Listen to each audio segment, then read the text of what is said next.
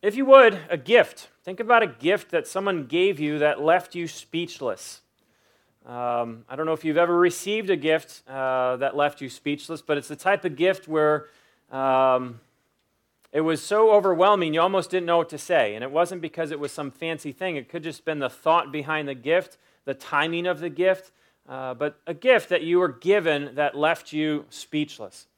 At the time, the gift that I was thinking about for myself was I was a youth pastor, and I was getting ready to leave the church where I was serving as youth pastor to move to Chicago with my wife and my dog Meshach at the time. There was no children involved, and one of my high school students that I had really invested in for about 4 years, we spent a lot of time together, came up to me a few weeks before I was getting ready to leave, and he handed me an envelope. And this was a kid who was about 17 years old, 16, 17, he was a junior in high school at the time, and said, I wanted to give you this. And I was like, what is it? Open it up, and it was a $1,000 check. Now, this is from a 16, 17-year-old kid. Now, $1,000 to maybe some of you is not much, but think about when you were 16, 17 years old, if you had $1,000 that you actually had $1,000 and were willing to give it freely to someone else. I remember looking at this check, thinking to myself, I cannot fathom why you are giving me this check. And he was like, I'm just really excited for you, and I just want to let you know I love you. And so I'm like, wow. And I cried at the time as well. At least I'm consistent. But it left me speechless. I had nothing to say to this 16-year-old kid standing in front of me who'd pulled overtime working at CVS just so he could give me extra money to help support me in seminary. So I don't know if you have thought of a gift, but hopefully you've at least had one moment in time where someone gave you a gift that just left you speechless. Now I want you to think about a time in your journey with God. And I say journey with God because all of us here today are in a very different place. Some of us are still trying to figure out and understand who God is and how we relate to God. And some of us have figured out how to have a relationship with God through Christ and have been walking with God for years. I wanted to ask the question of, in your journey with God, wherever you are on that spectrum, have you ever received a gift, or has anything happened in your relationship with God that left you speechless? God did something, provided for you, showed up in a powerful, a unique way where it just left you speechless. You didn't know what to say in regards to what God had done or how he had showed up, how he had provided. I think God actually does that a lot more than we recognize. We'd have a lot more of those moments. But can you recall any moment in time where God actually left you speechless with a gift that he had given you or showed something to you or how he had led you or provided for you? As I was thinking about that for myself, I feel like I'm actually living in that moment right now, because as I consider what God's doing in my life, as I consider what God's doing in the life of this church, there are times where I'm just speechless. I don't know what to say. And why I feel speechless is because I feel like we as a church, and I feel like we're on the verge of just something really unique and powerful that God wants to do in our midst. And why I get left speechless is because I can't believe I get to even see it, nonetheless be part of it, even be around it. Paul we're at the very end of Romans chapter 8, and Paul asks a very rhetorical question. Actually, the verses we're looking at, Paul is filled with rhetorical questions. And the question that Paul asks, and this is actually in Romans 8, verse 31, he just simply says, "What then shall we say in response to this?" What then shall we say in response to this? Now, the obvious question is, what is the this that Paul is referring to? The this that Paul is referring to is everything that he has talked about thus far leading up to this section in Romans 8. So everything that he has talked about, spoken of, revealed, starting in Romans chapter 1, verse 1, all the way up to Romans chapter 8, verse 30. And if you consider all of this, that because we were sinners, we were separated, alienated from God. God was justified to punish those who were sinful. But God, in his love for us, decided to reveal a righteousness from heaven, that those who would have faith in Jesus Christ, the revealed righteousness of God, would no longer be separated from God, but would be actually declared justified. So that's one aspect, that we have been declared justified. That as soon as we enter into relationship with God, He begins to sanctify. Meaning He begins to take us where we are and mold us and shape us so that we look more and more like His Son, Jesus Christ. Not in outward attributes, but in our inward character. And then the promise comes that those who have been justified and are being sanctified will be glorified. That those who have faith in Christ will have heaven as a home. That when we die, we have hope that it doesn't end there. We have hope that we have heaven, that God will glorify us.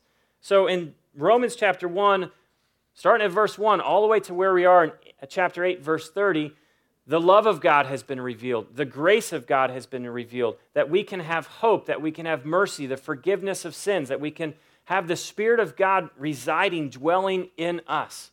No longer separated from God, but that we've been drawn close to God.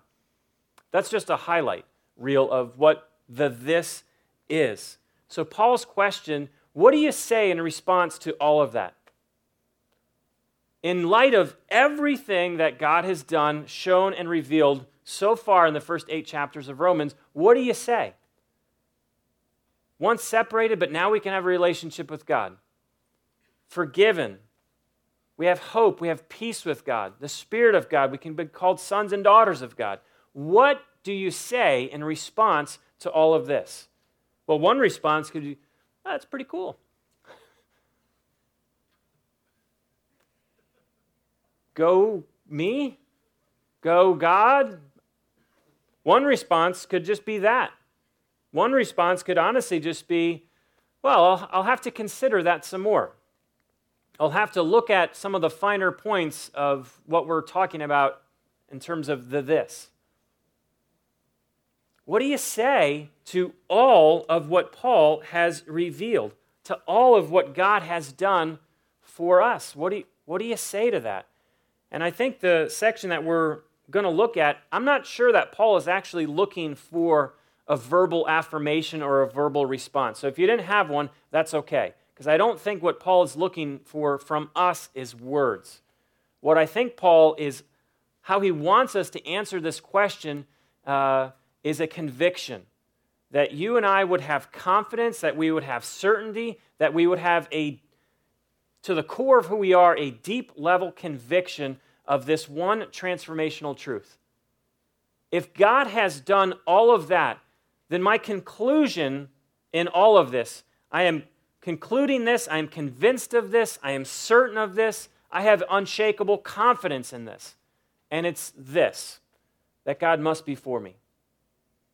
If God has done all of that, justified and sanctified and is glorified, if God is his love, His peace, His forgiveness, the Spirit, if He's done all of that, my one conclusion that Paul wants us to have, if He's done all of that, then we have to have this confidence that God must be for you.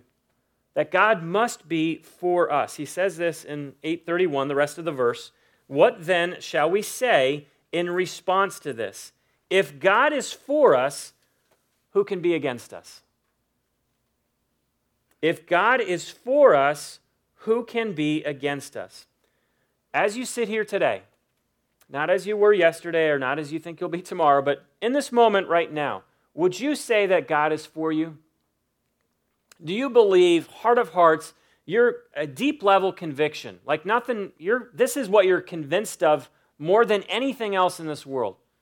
As you sit here right now, do you have that confidence, that certainty, that conviction that you could say, my God is for me? I think most people would say, that sounds good, but almost too good to be true.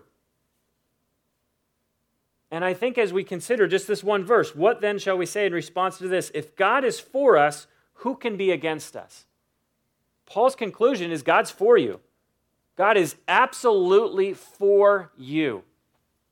But there's something in us that says, I'm not certain that actually God is for me. And I think I'll give you 3 reasons why I think we lack the confidence or the certainty. And one would just be this, our current situation. It doesn't seem like God is for me considering my present pain or suffering. So as we look at our current situation, whatever that situation might be, it just could be a season of just indifference, a season of waiting, a season of uncertainty, a season of pain or suffering. It doesn't feel like God is actually for me because my present pain or my present suffering is screaming out, God is actually working against me. Jerry Bridges, an author I often quote, said this in response to our current situation of pain and suffering. For the believer, meaning a Christian, all pain has meaning. All adversity is profitable. There is no question that adversity is difficult. It usually takes us by surprise and seems to strike where we are most vulnerable.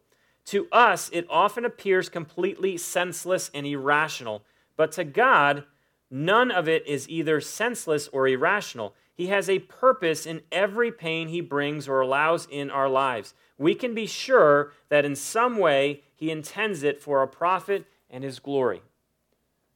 One reason why we think God is against us is because of our present situation, whether it be pain or suffering, some form of distress, uncertainty. And what I have seen and experienced is, no, pain and suffering is God's doing something in my life. He's not against me, he's actually working for me. I think a second reason is our uncertain future. So not only our present current situation, but when we look forward and we look out to the future, as it were, it doesn't seem like God is for me because when I look forward, all I see is an older version of the same person. Meaning my current situation, none of this just seems redeemable. None of this seems like it's ever going to get better. So when I consider life a year from now, 5 years from now, I'm just going to look like an older version of myself in the mirror, but I will be no different myself. So it doesn't feel like God's for me because I just feel like I haven't matured, I haven't grown, I haven't changed. I've been doing the same thing, the same person for the last how many ever years. I like how D.L. Moody said in response, some people go back into the past and rake up all of the troubles they ever had, and then they look into the future and anticipate that they will have still more trouble, and then they go reeling and staggering all through life. We just take all of the stuff, and rather than allowing God to redeem all of those things for our good, for accomplish his purpose, that he would be glorified, we just carry bags and bags and bags with us into tomorrow, into next week. So it doesn't feel like God's for me. And I think a third reason that we don't feel like God is for us is our present performance. There is no way that God could be for me considering my current stats, as it were. Because the way I'm playing the game, it's really not that good. There's no way that God could look at my current performance because I've got a lot of sin, I've got a lot of unfaithfulness, I've been disobedient over here, I've been lying over here, I've been doing all sorts of things. And so we look at our current performance, as it were, and we say there's no way that God could possibly be for me. I think this is if you're a Christian, this is one of the hardest truths to reconcile in your heart and mind. That there is nothing that you could do that would make God more for you, and there is nothing that you could do that would make God less for you. God being for you has nothing to do with your current performance. You don't read your Bible one day and then God all of a sudden be like, I like you more than I liked you about 10 minutes ago. Or you don't give money or serve and God, oh, okay, well now you're more favorable to me. I enjoy looking at you more now than I did 10 minutes ago. I think this is so hard for us to grasp that our performance has nothing to do with why God is for us. And if you could grasp that truth, I really believe it would radically reshape how we live. That our performance does not merit or demerit God's favor or God being for you in your life. Free from living in fear that you've lost favor with God and free from living pridefully, thinking that an impressive spiritual resume makes him more favorable towards you. Because if you're doing the performance thing, you live in fear. I didn't do enough. And if you're living the performance thing, you might actually pride yourself on how much you've done, and God somehow is impressed. Is God for you?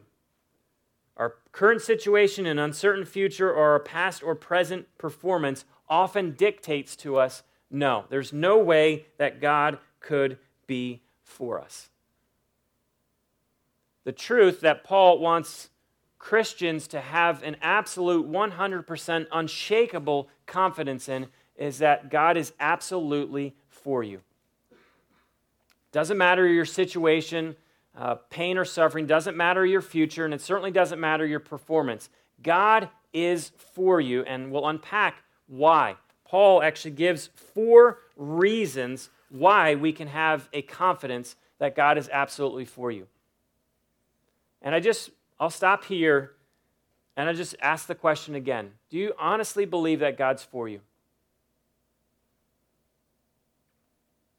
I mean, there are people here who have been walking with Jesus for 20 years, 30 years, and they would have a hard time raising their hand because I'm about 95% certain that God's for me. Well, I'll tell you this, you're either 0% or 100%. There's no middle ground here with God. It would be illogical to think that you can have 50% assurance because you're injecting yourself into your situation, your future, or your performance. God is either for you or he's not. And if you're a Christian, Paul wants you to have 100% confidence that he is for you. Here are 4 reasons why that you can leave this place knowing this is why God is for me. Because your present situation of pain and suffering, your future or your performance will dictate and tell you, no, God's not for you because of this and this and this. But Paul, the Bible wants you to know, no, because of these things, you can have unshakable confidence that God's for you. Reason number one, that we can have confidence that God is for us is because God gave his one and only Son for you. Paul could actually stop right there. I can have 100% assurance that God is for me when I consider what Jesus did, when God gave his Son. Romans 8:32 says this, "He who did not spare his own Son, but gave him up for us all, how will he not also, along with him, graciously give us all things?" It's one of my favorite verses in all of Romans. "He who did not spare his own Son, but gave him up for us all, how will he not also, along with him, graciously give us all things?" I want you to think about this for a minute. God did not spare his own Son. Now consider what that really means. He didn't spare his Son from being denied, doubted, betrayed, spat upon, mocked, falsely accused, beaten, bloodied, nailed to a cross, and taken to a grave. He knew that would happen, and he did not spare his own Son from what the Son went through. So I don't want us just to walk away saying, well, he didn't spare. I want you to know what he chose not to spare his son Jesus from. So the question is, well, why didn't he spare his Son? Because he wanted to spare you. Because if he didn't send his Son, then we would be standing in that place, condemned before God, lost in our sin. So God did not spare his own Son so that you and I would be spared. Why is God for me? Well, because of Jesus. He sent his Son. And I like how Paul is arguing here from the greater to the lesser, meaning if God is willing to do the most difficult thing, willing to pay the most infinite price, then certainly he would be willing and more than able to provide less of a mercy or less of a blessing. I think there are many people who live under kind of the pretense that, well, God's holding out on me. You don't have to raise your hand, but have you ever thought that? God's just holding out on me. And we often say that God's holding out on me because we're like little kids with our parents. They don't give us what we want when we want, so the kid complains, well, that's bad parenting. If I gave my children everything that they want when they wanted it, would you consider me to be a really good parent? No. I don't think anyone would peg me as a good parent because I just give into what my kids want when they want it. Because a lot of the things they want would lead to their destruction. They would be hurt. And so as a good parent, you protect your children and you give them what they need. And you give them what they need when they need it. So a lot of us think, well, God's holding out on me because he's not giving me what I want when I want it. But the reality is, God gives you great. If he gave his son, if he gave his son for us, why would we ever think that God would ever hold out anything else from us? There's nothing more that he could give us that would be greater than his son. And if he already did that, then can't we have confidence that God would give us generously and graciously all things when we need those things? So a question for you, if God gives generously and graciously, what does he need most right now from God? Write it down. Not what you want, but what you need. And let's be honest, most of us don't know what we need, so we need to go and ask God, what is it I need most? God, maybe it's just perseverance. God, maybe it's just patience. Maybe it's just perspective. God, maybe it's just grace, more grace so that I can be gracious. God, more love so that I can be loving. What is it that you need from God right now? I just want you to know, if God gave his son, how could he not give us all things? Because there's nothing greater than the son. So really the question is, are we asking, are we going to God saying, God, as best as I can sense, this is my need. Would you meet this need? And if I'm confused that it's actually a want, then correct me. Romans 8:32, he who did not spare his own son, but gave him up for us all, how will he not also along with him graciously give us all things? Reason number one why you can have confidence, why I can have confidence that God is for you, is because he gave us his son. The second reason why we can have confidence that God is for us, for you, for me, is because God has justified us. God's justified you, meaning he's declared you righteous. Remember, this is in the context, if you're a Christian, and not everyone here is a Christian, not everyone here has made that decision to confess Jesus as God's Son, my Savior. So Paul is speaking, he wants Christians to have confidence that God's for you.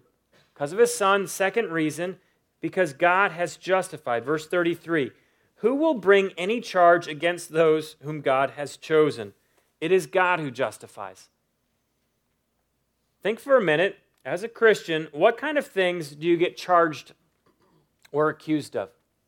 What are some of the things in your time, whether you've been walking with God for a week, a month, or years? What are some of the accusations that come your way? I'm not good enough. Spiritually, I'm not good enough. I'm a hypocrite. I'm weak. Christianity is just a crutch. I'm mindless, closed-minded. I'm arrogant. The list could go on of the different things that we get charged with or accused of. Where do those accusations, by the way, come from? Well, they come from me. How often do you accuse yourself of, I'm not this, I'm not that? And we bring an accusation on ourselves. The accusation often can come just from other people. And the accusation can actually come from what the Bible refers to as the accuser, meaning Satan, the enemy of God, an angel that wanted to be God and was thrown out of heaven. So Paul is not trying to say that accusations will never come, but he's saying, what does it matter? So what if there is an accusation or a charge against you, as it were? It doesn't matter because you are already have been declared justified. Those whom God has chosen, meaning are standing with God, we've been completely, as a Christian, justified. There's nothing that anyone could ever say against you. Because if God doesn't accuse you, then what is an accusation from you, someone else, or Satan himself? It has absolutely no merit or foundation. Now, I think most of us would say, well, I like that I've been justified before God, but this is our tension. I like that I've been justified by God, but it still feels pretty nice to be justified in front of other people. And so we live and we do things in order to get either the approval or the validation, as it were, from other people. It's not enough in my life to say, God has declared me completely just. Because of Christ, I'm completely righteous. There's still something in us that says, that's good, but I want those around me. I want those that I live with or work with or play with or eat with or hang out with. I want those people to justify or validate me. If that's you, and I'm going to venture to say there's a lot of people kind of in that category, I think one thing you'd have to admit, it's a pretty exhausting lifestyle. Running around always seeking and hoping that others will validate you. It's just tiring. Always wondering what someone else might think of you and hoping that they will validate you, give you some sense of meaning or purpose, or that they will justify you. It's an exhausting way to live. I think secondly, if that's you and you're kind of stuck in that cycle of, it's nice that I'm justified by God, but I really want to be validated by other people, it's not only tiring, I honestly believe that it's a huge affront to God. Because the message we communicate to God is, yeah, your justification is good, but it's not enough. So I'm going to seek being justified by others by doing whatever. How do you break free from that cycle? How do you break free from the cycle of wanting everyone else to justify you, to validate you, have a sense of worth? Because if God's justification in your life is not enough and you're still seeking it, how do you break free from that? And I think I'll give you two quick ones. Number one, realize that you won't get from others something God has already given you in Christ. No one could ever give you something that God has already given you in Christ. So what you're looking for or seeking or hungry for is found alone in Jesus. That's it. If you're looking to be validated or justified by something or someone other than Jesus, you'll never find it. You'll never find it. But when you come to Christ, you realize I've been completely justified, declared righteous as if I'd never even sinned. I think the second thing, and this will be a more challenging one, is there's got to come a point where you just die to yourself. You're not seeking any longer from others what God has already graciously given you, but there comes a point where you just, I die to myself. Others' opinions and ideas and validate, it just doesn't really matter that much anymore. George Mueller, a pastor, author, and really a phenomenal godly man, said this: "There was a day when I died to self, my opinions, preferences, tastes, and will, died to the world, its approval or censure, died to the approval or blame, even of my brethren or friends, and since then I have studied only to show myself approved unto God." When I came across that in reading this past week, it just really resonated. You got to lay that stuff down. Like if you're still pursuing being validated, the approval of those around you, it's tiring, it's an affront to God, and ultimately, God's already given you all of that in Christ. Reason number 3 that you can have confidence that God's for you. I mean rock solid, unshakable confidence that God's for you. Number 1 was because of God gave his son. Number 2 is because God has justified you. And number 3, because God does not condemn us. Verse 34, who is he that condemns? Goes on, Christ Jesus, who died, more than that, who was raised to life, is at the right hand of God and is also interceding for us. The third reason I can know beyond a shadow of a doubt that God is for me is because Jesus, the one who could condemn, does not condemn. I want to ask this question. As a Christian, is it possible that God would ever condemn you for anything? As a Christian, you've placed your faith, trust in Jesus as God's Son, as your Savior. Is it possible that there would be a point in time moving forward now that God could condemn you of something? Say some of you went out this past weekend and sinned like it was your full-time job. You were trying to put in overtime hours, actually. Is it possible that God would look at what you did this past weekend and condemn you? Now, I want to be careful. I'm not saying that there won't be consequences for the things and the decisions and the choices you made. There will be consequences for sin. I'm asking the question, is it possible that God would condemn you in light of what you've just done this past weekend? If you answer yes, that it is possible that God would condemn me for what I've done, you don't understand fully yet what Christ has done.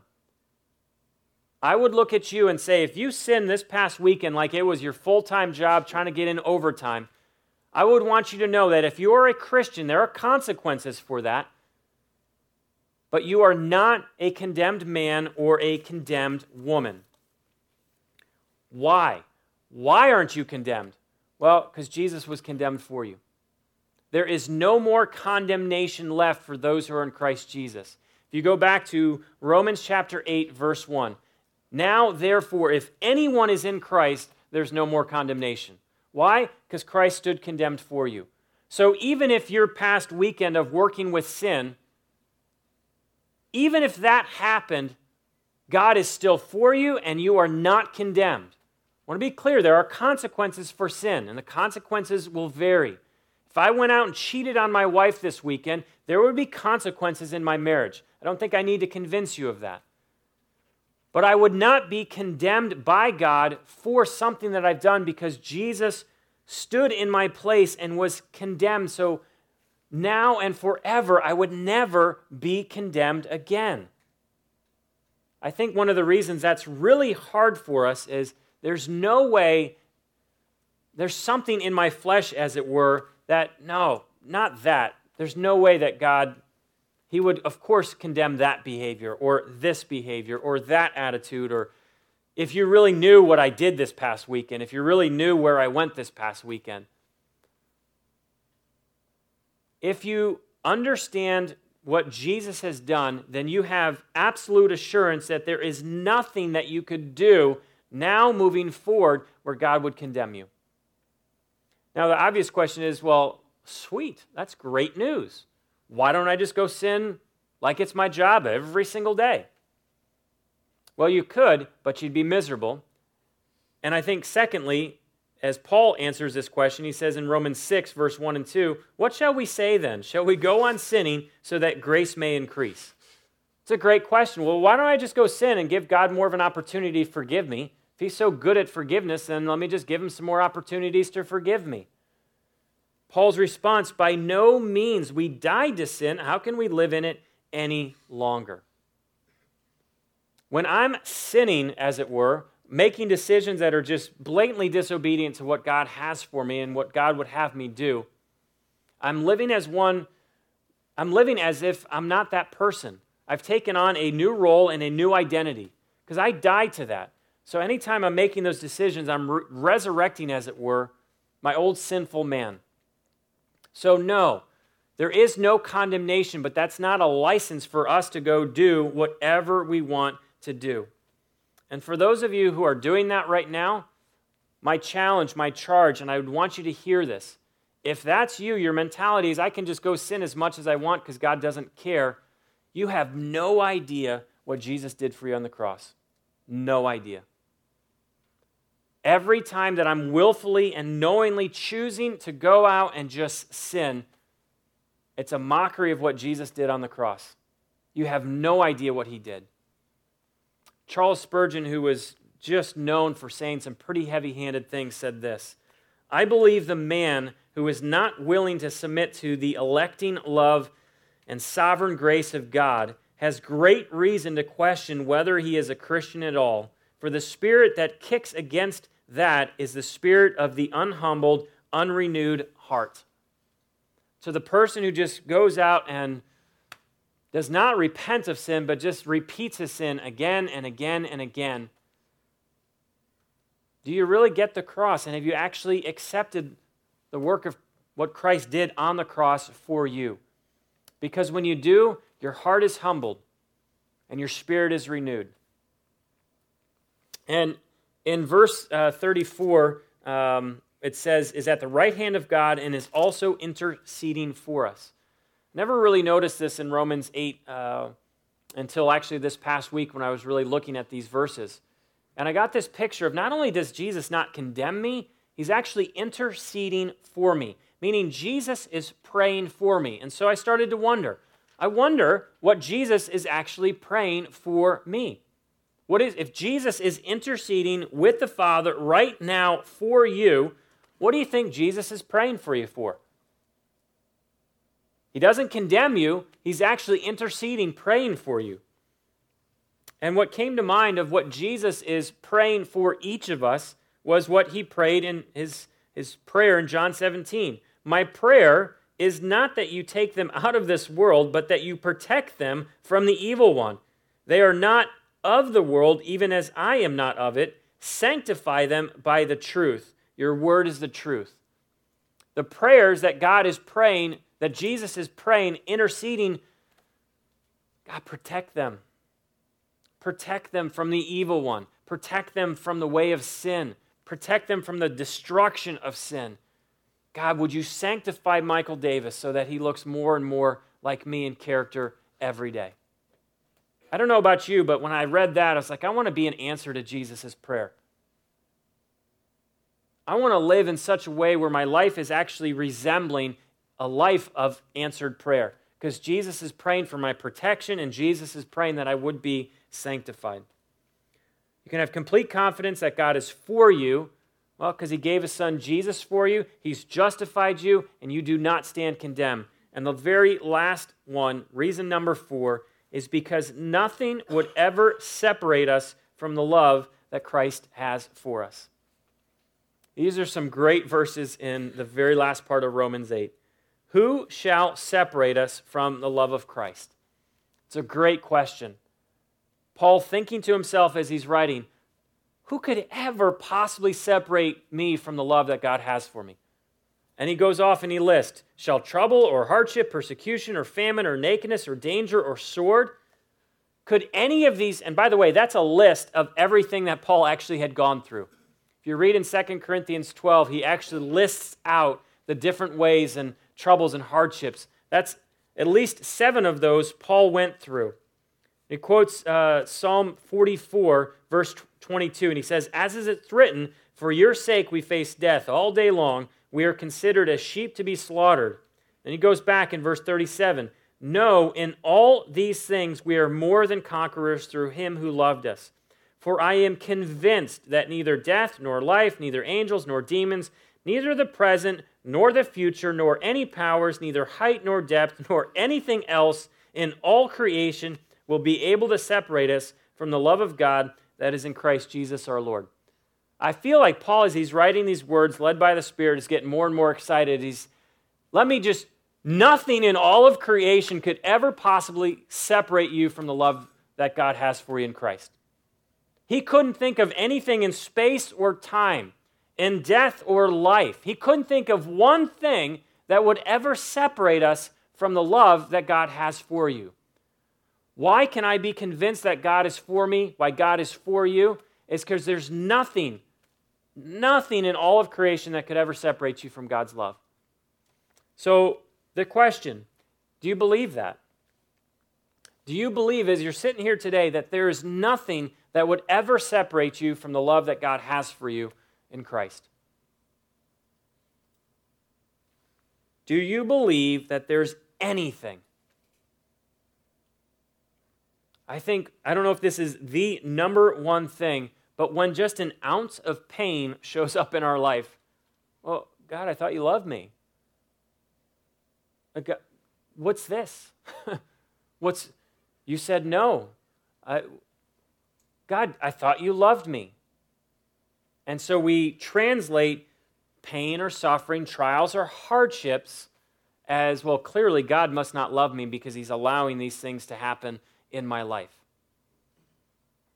Paul's perspective on just pain and suffering, trials and hardships did not lead him to question the love of God in his life. It actually solidified the love of God in his life. Did you notice how he quoted in Psalm 44:22, "For your sake, God, we face death all day long. We are considered as sheep to be slaughtered." So that's Paul's way of saying, God, because of you, because of my relationship with you, I'm like a sheep who's getting slaughtered every which way. And rather than his conclusion being, well, clearly I've done something to separate myself from the protecting love of God, Paul digs his heels in and says, you know what? I am a sheep to be slaughtered, but as he says in verse 37, no, in all these things we are more than conquerors through him who loved us. Okay, sheep are not smart animals and they're not tough animals.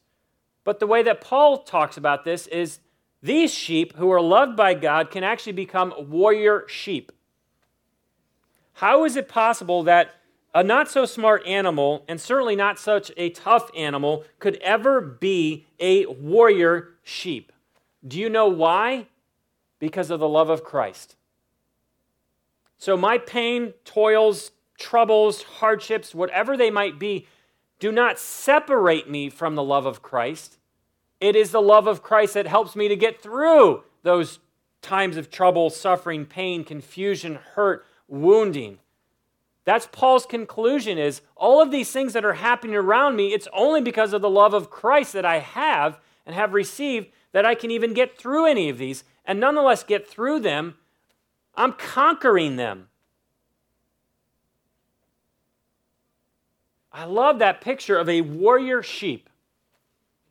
If you have the love of Christ, you are a Christian, you have the love of Christ, never to be separated from that. The message to you is no matter what happens in your life, it will be the love of Christ at work in you that makes you a conqueror, a warrior sheep. Now, this doesn't mean we go out and invite suffering and we pursue it, but I know when it comes into my life, my thought is, oh, I thought God loved me. Clearly, he doesn't.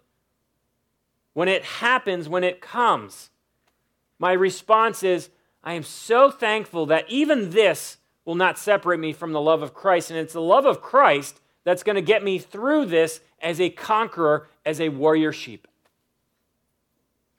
Do you believe that there is nothing that would ever separate you from the love that Christ has for you? Paul says there's nothing. There's absolutely nothing that would ever separate you. If nothing else, I hope that brings you incredible hope and assurance that you're safe with God. So many people pursue that type of love from women or from men in relationships, pursue that type of love in our careers, in the material things that we can get. And it's right here from God for you in Christ. 4 reasons why each of us can have absolute, unshakable confidence, a conviction that God's for you. Because he gave you, me, his son. Reason number 2 is because God's justified you, declared you absolutely righteous. Number 3, because God does not condemn. Jesus stood condemned for you. And number 4, it's because there's nothing in this life that would ever separate you from how God feels about you, and he absolutely loves you. Finish with this question. So what? Why does this matter? Why does it matter that God is for me? You could walk away saying, yeah, there was a case that was made this morning from a few verses in the 8th chapter of Romans that God is for me. You could probably recite some of those reasons as well. But I asked you a question at the very beginning. Do you really believe that God is for us? I believe that a lot of people in here and a lot of people out there are trying to live their life trying to get God to be for them. And I want you to know the so what of this is God is for you. And if God is for you, one conclusion I can give you is that means if God is really for me, in Christ, justified, not condemned, secure in his love for me both now and forever, I can give my life to trusting God. I can give all of my life, not just a section or a part of, I can give all of me, and God, I trust you. Because you are for me, and you have demonstrated the ways that you are for me. God, I can trust you. It is really hard to give yourself to someone you don't trust. I would say it's next to impossible to give yourself to someone that you don't trust. Why would you? Because you don't know what they're going to do with you. But I can trust my life in the hands of God because I know God is for me. Now, you've heard me say this a few times today.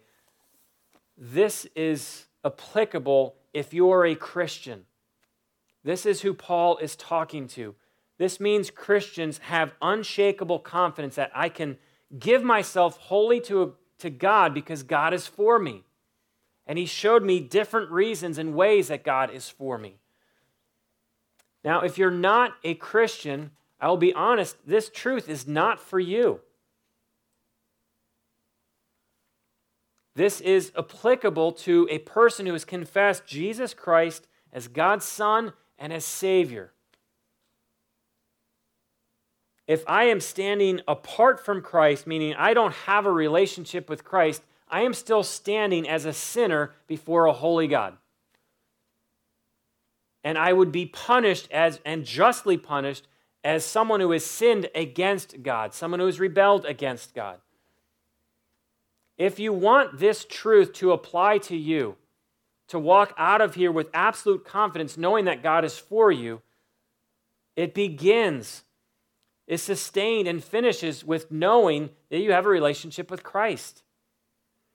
Christian, you have confidence that God's for you. If you're not a Christian, then make this confession today. God, I confess that I've sinned, rebelled against you, done my own thing. You have provided your Son, graciously, generously given your Son. You didn't spare him so that I would be spared. I would have relationship with you. I would be justified. I would not be condemned, and I would know your love, a love that I would never be separated from. As we get ready to worship and respond to God in communion, if you've made that decision to trust Christ, I want you to know God's for you. And I just want you to sit with that. And hopefully in your considering, and pondering, there would be something in you that would just say, God, thank you. And as you worship, it would come out in how you worship God right now. And just gratitude that God is for you. And as you would come and celebrate communion, and you cast your eyes on the cross, God, thank you for giving your Son for me.